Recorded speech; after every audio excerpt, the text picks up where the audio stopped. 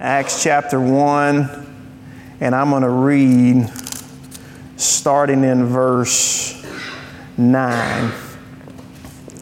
Acts chapter 1 and verse 9, it says, "After Jesus had said this, he was taken up as they were watching, and a cloud took him out of their sight.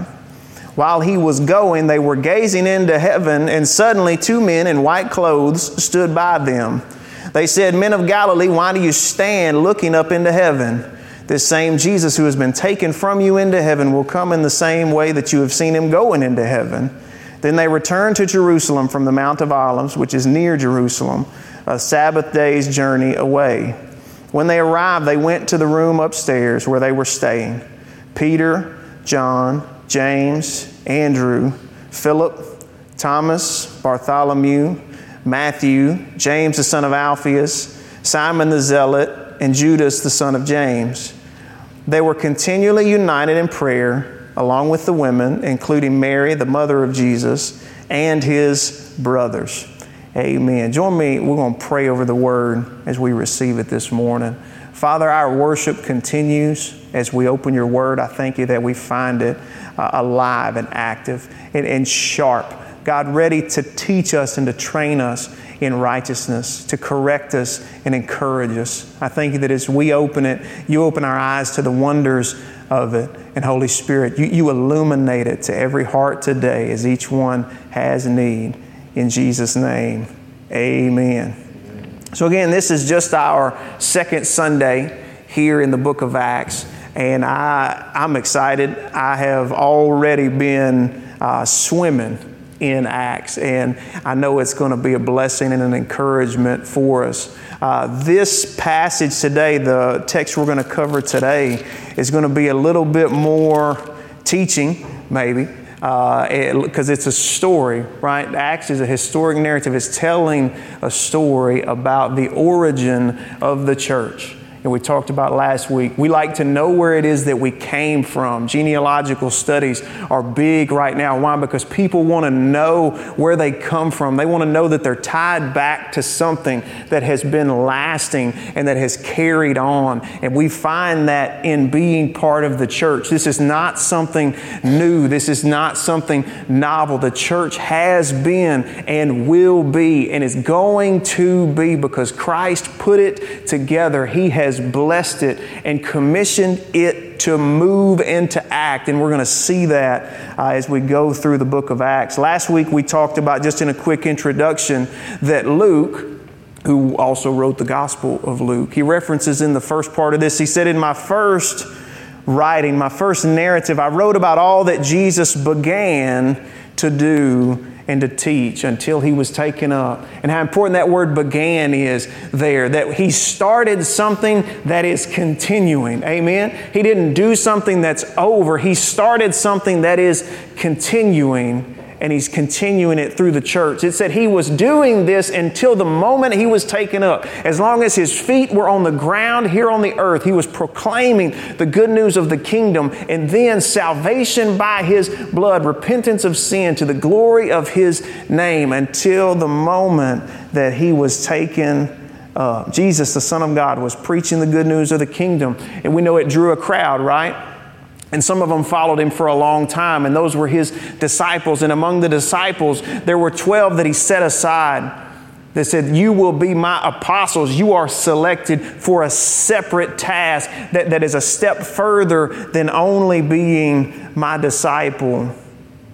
And we saw him go about teaching with authority. And then towards the Passover, there was a lot of conflict building around Jesus' ministry because he was having run-ins with the government. He was having run-ins with the religious leaders of the day. And it was assumed that Jesus, leading this big crowd, leading this movement, was going to take over in Jerusalem, that he was going to be the king that God had promised. And so when he was headed to Jerusalem, everybody had this expectation that, okay, now is the time. The time has come. Jesus is on his way to Jerusalem. This This is the big confrontation. Remember, they had seen him do so many signs and wonders and miracles. They just couldn't wrap their mind around how big this was going to be when Jesus went to Jerusalem. And then he goes there and they have the Passover together and he institutes what we know, right? Communion, coming to the table. He said, this is my body, which will be broken. This is my blood, which is a new covenant for you in my blood. And they're like, okay, it's happening. Here we go. And then he's arrested. And then he's crucified. And they don't know what to do. They're like, this went completely different and alternate from what I thought it was going to be. And they scattered. But we know that on the third day, he rose from the dead and he appeared to them. We're not going to spend a lot of time on that this morning because we went through it in Luke, but he references it here that after he suffered, he presented himself alive to them by many convincing proofs. And he stayed with them for many days, was in and out with them. And then he ascended to the right hand of the Father Almighty. And we see that in verse 9. We read it, right? He ascends to heaven after having given instructions through the Spirit to his apostles, those that he had chosen. And he commanded them, don't leave Jerusalem until you receive what the Father has promised. Remember, he told them it's better for you that I go than if I were to stay. Because when I go, the Comforter is going to come. And so this is a very dramatic thing. You think about all that has gone on in their life in that, month and a half period. And then they're standing on the Mount of Olives with him and he's telling them this and he's giving them this commission. And all of a sudden, he's gone. How did he go? I don't know, but it says they were looking into the sky. They were standing flat-footed on the ground and then he's gone. They were used to Jesus doing stuff that they didn't understand, but from Jerusalem on, it got really, really wild, didn't it? This 6 to 8 weeks, it just went kind of bananas on them. And you see them standing there, staring into the sky where Jesus just ascended to heaven. And they're standing there, and all of a sudden, there's these two men, it tells us, in white robes or white clothes stood by them. Now these guys, remember they were at the tomb when they went to the tomb to anoint what they expected to be the dead body of Jesus. And these guys always show up with really cool lines. Right? At the tomb it was, why do you seek the living among the dead? He's not here, he's risen. And you're like, that's an awesome line. Such an awesome line. And then here they're just up beside him all of a sudden. And you go into it, we can talk about this when we go through it on Wednesday night. Who are these men? What are they doing? But what did they say to them? They said, men of Galilee, why do you stand looking up into heaven? Why are you just standing around looking at the sky? He said, Jesus went that way. He's going to come back that way too. But there's the emphasis there of, didn't he tell you you had something to do? You're not supposed to just be standing here. And it's almost like they came to themselves and they realized that. We can get stuck like that, can't we? God does something really big and really awesome and we just standing there still looking at it. And it's awesome and it's good and we should worship over that. We just can't forget that he's usually got a next step for us. He's got something he's called us to do following that. We can't just get stuck on the last thing that happened because he's got something prepared for us to come, right? We see that as a church. The church wasn't made to stand still, was not meant to be still. We've been given a next step. And listen, we don't move on from what happened.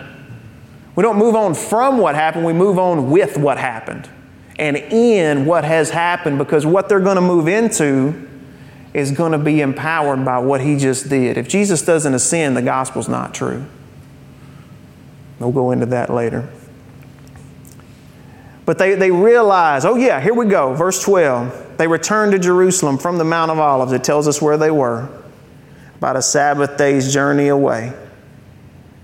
And then it tells us who's in the house. Who's with them. Who's a part of this group. It goes through and names the 11, right? Peter, John, James, and so on. And then it tells us that it's also the women who went along with Jesus, and then Mary, the mother of Jesus, and his brothers. So we see in this group quite a bit of diversity. Not near as diverse as the church would become, But for this time, we see some diversity there. We already knew there was quite a bit of diversity among the 12 that he called, right? You had some that were fishermen. You had one that was a tax collector. You had at least one that was a zealot that, by the way, for the most part, really hated the tax collectors. Nobody liked them, but the zealots hated them the most. And he calls them to walk together. And then you see the women there with the group. That would have been unusual for the time, for them to be included that way. And you even see, again, Mary, his mother, and his brothers, which we know didn't believe him in the beginning, but came to faith. You know, when your brother dies on a cross and then raises from the dead, it's hard to deny that he's the Savior, right? It's pretty easy to doubt it, like, hey man, you know, we slept in the same room with this guy. We've been around him. We know where he comes from. But when he raises from the dead and appears to you following, apparently it's pretty convincing. So you have people that have been there with him for a significant length of time, and you have some that just showed up, and it's the diversity of the body. Different backgrounds, different mix of experience. And we see that continue through the book of Acts and in much greater measure. That the church that he forms together is a people out of not a people. But they come together unified in what Christ has done. It's a strange and beautiful mix of people that we know will culminate in what Revelation tells us is around the throne, a multitude, every nation, every tribe, every language represented. Everyone coming to worship the King of Kings and the Lord of Lords. So that's who's in the house. It's a diverse group. And so what are they doing? He told them to wait in Jerusalem. What are they doing while they're waiting? What's happening? In verse 14, it says they were continually united in prayer. Continually united in prayer. And we'll see in a few verses coming up, we haven't read them yet, but that there were about 120 people with them.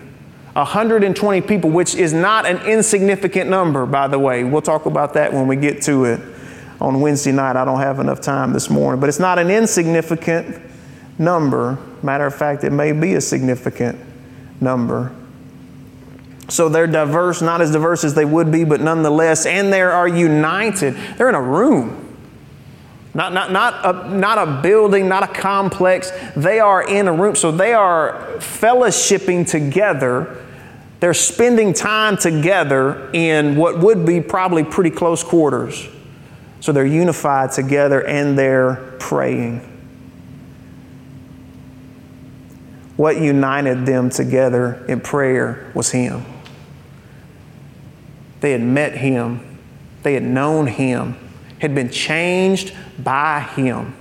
Some very, very dramatically, where you could see it just openly, like, I know them. I know where they come from, right?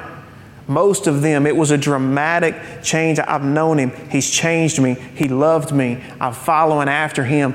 Same thing happened to you, and it joins them together, just like it joins us together today. Reminds me of Psalm 34, when it said, proclaim the Lord's greatness with me. Let us exalt His name together.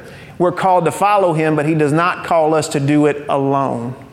He joins us together in the body. And we know that just like we are saved, not by what we do, but by what He has done, right? It's by grace we're saved through faith and not of works, lest anyone should boast. Just like we're saved not by what we've done or can do or will do, we're saved by what He has done. The church is assembled likewise. The church isn't united based on what we do, but what He has done. Because from Him and through Him and to Him are all things. To Him be the glory forever, right? That's in Romans. So we have this leading up from verse 1 of chapter 1, which is where we started last week, to verse 14. You kind of have a recap and a setup. He's like, here's the scene, here's what's going on, here's who's there, here's what's happening. Jesus was resurrected, victorious, commissioned these disciples, the apostles, and commanded them to wait until they received the Father's promise, the Holy Spirit, right? Which, who knows what they were picturing when He said that. when he said, you'll be baptized with the Holy Spirit. You will receive power when the Holy Spirit has come upon you. You will be clothed in power from on high. Who knows what they had in their mind? And then he ascended, and then they went to Jerusalem as he commanded. They're united together in prayer, and they're waiting. They're waiting for the promise to be fulfilled. So you see, even in the early church, they watch Jesus. They worship. You see that in the other accounts of the ascension, that they went away worshiping and praising God. And they pray, united together, and then they wait. They wait. And in that, there's a tone of that there is work that is going to be done. There is work that is going to be done. How do they know that? Well, he commissioned them. And so then, after this setup and after this recap that Luke gives us in chapter 1, we have a very interesting passage that also points to the tone that there is work that is going to be accomplished. And I want to look at verse 15 through the end of the chapter here. I'm going to read it. In those days, when they're assembled, when they're praying together, when they're waiting, in those days, Peter stood up among the brothers and sisters. The number of people who were together was about 120. And he said, brothers and sisters, it was necessary that the scripture be fulfilled, that the Holy Spirit, through the mouth of David, foretold about Judas, who became a guide to those who arrested Jesus. For he was one of our number, and he shared in this ministry. Now this man acquired a field with his unrighteous wages. He fell head first, his body burst open, and his intestines spilled out. The Bible's not PG. This became known to all the residents of Jerusalem, so that in their own language that field is called the field of blood. For it is written in the book of Psalms, let his dwelling become desolate, let no one live in it, and let someone else take his position. Therefore, from among the men who have accompanied us during the whole time the Lord Jesus went in and out among us, beginning from the baptism of John until the day he was taken up from us, from among these it is necessary that one become a witness with us of his resurrection. So they proposed two, Joseph, called Barsabbas, who was also known as Justus, and Matthias. Then they prayed, you, Lord, know everyone's hearts. Show which of these two you have chosen to take the place in this apostolic ministry that Judas left to go where he belongs. Then they cast lots for them, and the lot fell to Matthias, and he was added to the 11 apostles. Well, that's a very interesting passage. These are the kind of passages that you get to walk through when you go through a book of Scripture, verse by verse, right? That you would normally go, I don't really understand all this. I'm going to go back to, something that I do. Peter stands up in the midst of the brothers and sisters. You see how it refers to the family there. He stood up amongst the brothers and sisters and said, we need to talk about Judas. We need to talk about Judas. Who was Judas? He says right here, he was one of our number. He shared in this ministry. And he became a guide to those who arrested Jesus. What became of him? Also from right here. He acquired a field with his wages, died, again, graphic description, and it was called the field of blood. And Peter said the Holy Spirit foretold this through David about Judas, and he quotes 2 Psalms and puts them together. Right? Not exactly what we recommend when you're preaching a scripture. But he takes 2 Psalms and he puts them together, and he says, let his dwelling become desolate, let no one live in it, and let someone else take his position. Now we remember Judas Iscariot, right? If you notice when we read through the names of those that were assembled, there was another Judas in there. Life was probably awkward for him, wasn't it? Like, hi, how are you? My name's John. What's your name? My name's Judas. Oh, no. I'm Judas, the son of James, not the other one. Oh, okay. right? He's probably just wanting to change his name at that point because that name just started to take on a context. We still have it today, right? It's a traitorous name. And so Judas had been called by the Christ and walked with him and commissioned in ministry with the other disciples. And yet he was overcome and destroyed by an evil heart, evil intentions. He betrayed Jesus to the authorities, right? For what? Money. He said, I can give you Jesus. I will take you to where he is, because they wouldn't stay in the city. They would go out the countryside when night came so that they wouldn't be able to be easily set upon, is what you would assume. That's why they needed a guide to go to where he was. He said, I'll take you to where he is, and you'll be able to arrest him. Now, we've talked before, and we'll talk plenty probably when we get to this on Wednesday night, about his motive. Why would he do this? Why would this happen? But the fact for here is that it did happen. And the book of Matthew tells us that when Judas saw that after he had betrayed Jesus, that Jesus was condemned to die. Jesus hadn't died. He hadn't been crucified. But when he saw that Jesus stood condemned and handed over to Pilate, that he went back to the chief priests and said, we need to undo this. Here, take this money back. And they're like, that is your problem. And he just threw the money back at him and went out full of remorse, is what the CSB says in the book of Matthew. He went out full of remorse and hung himself. And then they took that money. They're sitting there with this money. They're like, what are we supposed to do with this money? This is blood money, which unclean money. Well, it was their money to start with. They were involved in this whole deal. Just kind of shows you what was going on. This is blood money. They said, what we'll do is we'll go and buy a potter's field. And it can be a burial place for foreigners. I'm going to take just a second. I want to talk about a potter's field for just a minute. It said they bought a potter's field, and I was like, what is that? You've heard that, the potter's field. What is that? And it just kind of gnawed on me. So I went and I did some digging. Potter's field, did some digging. The potters needed clay to work, right?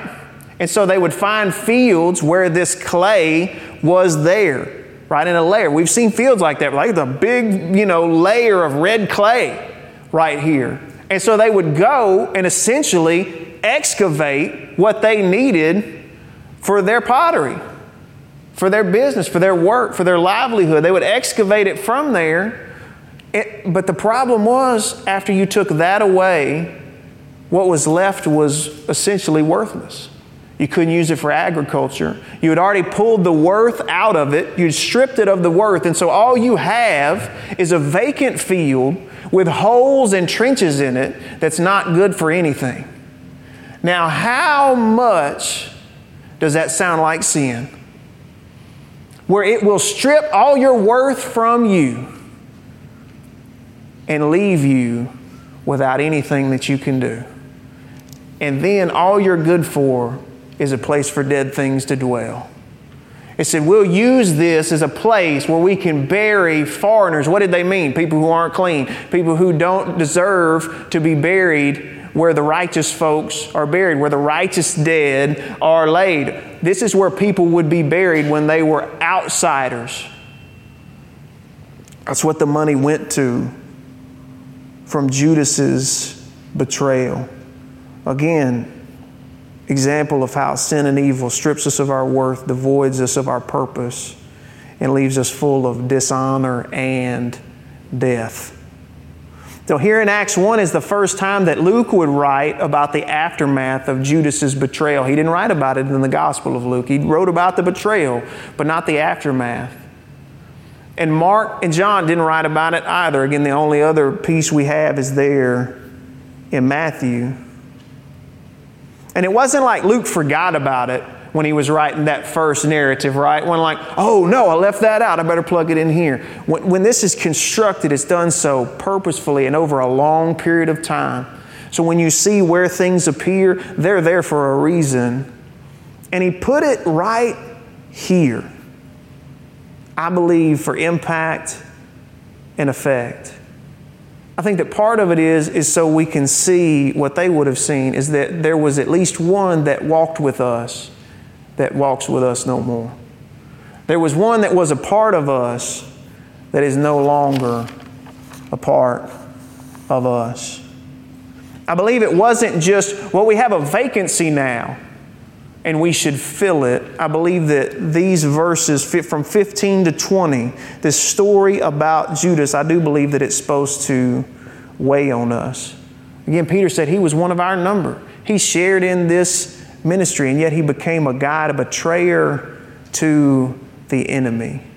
And again, I know we'll spend a lot of time on that in study on Wednesday night. But I think he wanted to prove a point.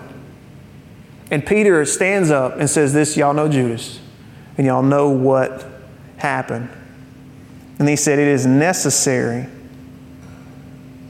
that we fill this office. In other words, here we stand at 11. We used to be 12. Here we stand at 11. We need to be back to 12. And he lays out some qualifications that whoever fills this position, Judas's vacancy, which he left, said it needs to be somebody who's been with us the whole time, who's been with us since John's baptism. When Jesus was baptized by John in the River Jordan, it needs to be somebody that goes back a ways, up until the ascension. And now we don't have the source for these qualifications. We don't know where they came from. We just know that it says it right here. And I think it's a good time to point out, when you're reading, again, historical narrative, a lot of times it's going to be put there without comment. This is what happened. So we don't know if Peter was right in this, if Peter was wrong in this, or if this just didn't make any, neutral difference, right? And so when it's presented without comment, you can't just assume that it is saying this is good and right. Again, we can talk about that. There's some wrestling there with the text. But he says we need somebody who's been with us from John's baptism until the ascension. And it's necessary that one of those who is qualified become a witness with us to the resurrection. So why would he do this? It could have just been as simple as, hey, there were 12 of us. Jesus set 12. There's only 11 of us now. I feel like we ought to have 12 because that's what Jesus set out. It could have been that there were actual tasks and ministries that they had been specifically assigned, and Judas's vacancy meant that there was work that wasn't being done because they lived together, right? They lived together out on the country. They would have all had roles and tasks just to keep everything moving. It could have been that. It could have been the fact that Judas died before the resurrection ever happened. Because later on, when you see the brothers when you see James get executed, you don't have another meeting like this. They don't have another election. So it could have been that. Again, Judas hung himself after Jesus was handed over to Pilate, even before the scene with Jesus and Barabbas. We talked about that one. He said, one of these will be a witness with us. And I think that's where we need to really see the emphasis, is that, listen guys, there's going to be work to do. We have been assigned a task by the Savior, the Christ, to be a witness of His resurrection, who He is, what He's done, and what that means for all mankind. And we're going to need everybody at their post, in other words. That Judas would have had a share in this, that he would have had a part in this, a part to play in this. And he's not here. Again, when you're reading through these, it's not always clear if they were making the right decision to do this or the wrong one. But what is clear is that as they were unified in prayer, Peter felt compelled that they do this. He felt compelled in his heart that this was necessary. And so they have these qualifications, and then they make two nominations. Somebody made them. They said, hey, we've got Joseph, also known as Barsabbas, also known as Justus. He got extra names. He got extra. Now, one of them just Latin. He's like, I got a Latin name. So maybe that made him, think he was it. I don't know. And the other one was just Matthias. So a 3-name man against a 1-name man. And we remember the qualifications, that they've been around with us, that they've been with us constantly since the baptism of John, which would have been 3-ish years ago. It's our first time ever hearing these brothers' names. You never heard their name before. And they've been there. They've been around for a while. Had to be to meet the qualifications. You never heard their name. Never heard of them in all of this time. And there were many like that were with Jesus. And I want to point out that anonymity in the body doesn't mean unimportant. Anonymity in the body doesn't mean that they weren't accomplishing something for the kingdom of God. That there wasn't a work being done in them, through them by Jesus. Right? It points out to us, that it reminds us that it's not about our name. It's about His name. If we're remembered more than He is, we haven't done it right.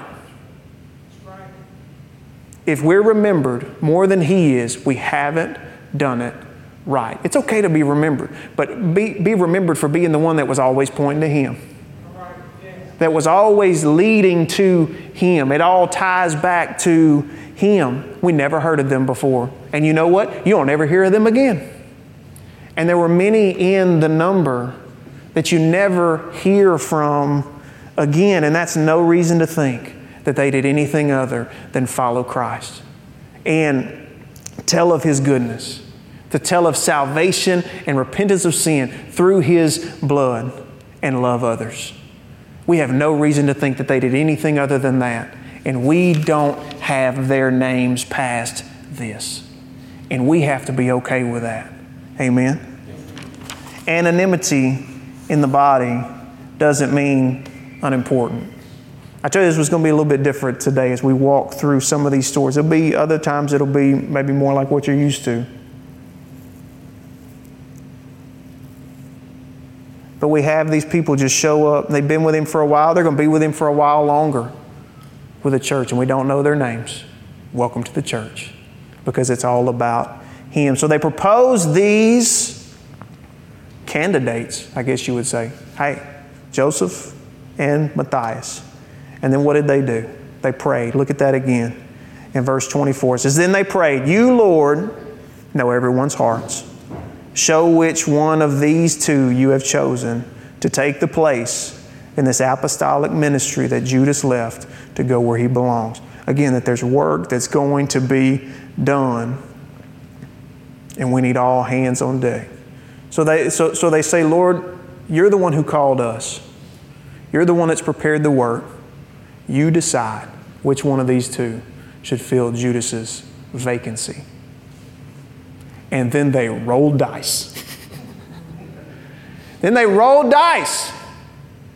And we talked last week, when we're reading in Scripture, specifically in historic narrative like the book of Acts, we're going to have to determine, is this descriptive? Is this telling me, Stephen, here's what happened, you can learn from this? Or is this prescriptive? Stephen, this is how you make decisions in your life. So you see why that's important. When we read this, we go, well, they rolled dice. We're going to have to get dice for everybody. We're going to have to get Jesus balls where you shake it up like a magic 8 ball and go, should I go to the grocery store now or tomorrow? So what was one say? So all sources point to no. Right? No, it's not prescriptive, but it is descriptive. They cast lots, which is very, very strange to us. But a couple things we need to point to. There was a completely appropriate form of this, doing this in the Old Testament to determine what God was directing. It says in Proverbs 16:33 that the lot is cast into the lap, but its every decision is from the Lord. There was even a form of this in the priesthood, and we can spend some time on it later. But we see that they do this. And so I don't want you to think it was inappropriate. And I also want to point out, these were two good choices, right? These were two good, right men that had been with Jesus, walked with Jesus, served behind this group of apostles. I don't think there was going to be a big time wrong answer, right? And they were pointing to, God, you're the one that makes the decision. And then you know what? You never see them do this again. This is the last time lots were cast to determine where the Lord was leading and or what He was directing. It's the last time. So you see a transition here from the old, which was the best that they had at the time, to new life, being led by, what do we hear over and over in the New Testament? Be led by the Spirit. Walk in the Spirit. Walk by faith, not by sight.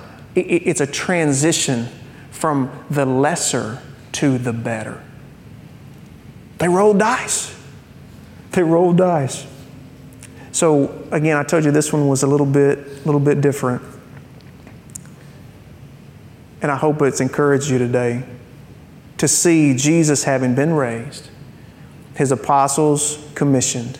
He's ascended to the right hand of God Almighty.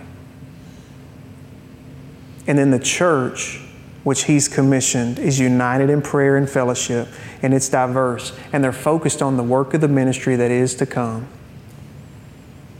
That they're going to be witnesses for Him of the resurrection.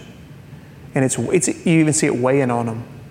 Again, I really believe that's why He said we need to fill this. We could argue about what was it best, was it not? I think that was His heart. There's going to be work to do. And we need everybody here to get it done. Because if we don't have everybody together, we're going to miss something. There's going to be a gap. And we don't want any gaps. And then they were waiting. They were waiting on the promise of the Father to be baptized with the Holy Spirit, to be empowered from on high, clothed with power, so that they could be His witnesses, first in Jerusalem and in all Judea and Samaria and to the uttermost parts of the earth, to the ends of the earth. And I told you last, of which we are a beneficiary. We're a beneficiary of that. We're not anywhere close to Jerusalem or Judea, even Samaria. They thought Samaria was a long way away. It's way different over there. What if they rolled up over here? But here we are, saved by His blood, called by His name, in Camden, Arkansas. And it all started right here. This was the origin of the church. And the same calling that was on them is on us today to be His witnesses. Close, further, and then to the uttermost parts of the earth. Amen. So we see here in chapter 1, He set the stage, everything's in its place. And we're going to get to see what God is about to do. And He's got everything positioned, and He's about to ignite the church into action. And we'll start on that next week. Amen. Let's pray. Seal this today. Father, thank you. Thank you that You've not left us alone, but You've given us so much. Father, we have Your Word, but more than that, we have Your Holy Spirit that leads us into all truth. I thank You that You convict us of our sin. You convince us of our righteousness, and You promise us the judgment that's to come on the evil one who is still in operation in the world. I thank You that as we come to Your Scripture, as we come to this Word, that You remind us that there is power and purpose for us as Your church. Let us never forget that they operate together. You've given us power, and it's for a purpose, that we would be Your witnesses. And just like it weighed on those men and women in that upper room as they were gathered and waiting, I pray that it would weigh on us. That there's work to be accomplished. There's light to be shown. There's truth to be told, and there's victories to see won. By the power that you've given us, the power that comes through your Holy Spirit, which we're able to be led by. Thank you that we're not casting dice wondering what to do. I thank you that you have put your Spirit into our hearts to let us know that we are your children. And by the power of that Spirit, we call you our Abba Father. And it's from that position that we work. I thank you that your grace is sufficient for us. I thank you, Lord, that as we get ready to go today, that we leave just as they were, in peace and unity with one another, and that we go with a prayerful attitude towards you. That we look to you as the author and the finisher of our faith, because everything is from you and through you and to you. All glory to you. That as we go into this week, that we acknowledge you in all of our ways, that we're constantly aware of you. And Lord, that our eyes would be open to those that you have put in our path, that we can encourage, that we can build up, that we can just even bring comfort to in your name, because we know that anything done in your name that's of your will, you will bless and cause it to grow. I thank you for the church. I thank you that I get to be part of it. And I thank you that we're going to continue on by the same power that we'll see here in Acts to be witnesses for you, here where we are, further out from here, and Lord, to the uttermost parts of the earth. We thank you for these things and your goodness. In Jesus' name, amen. Amen.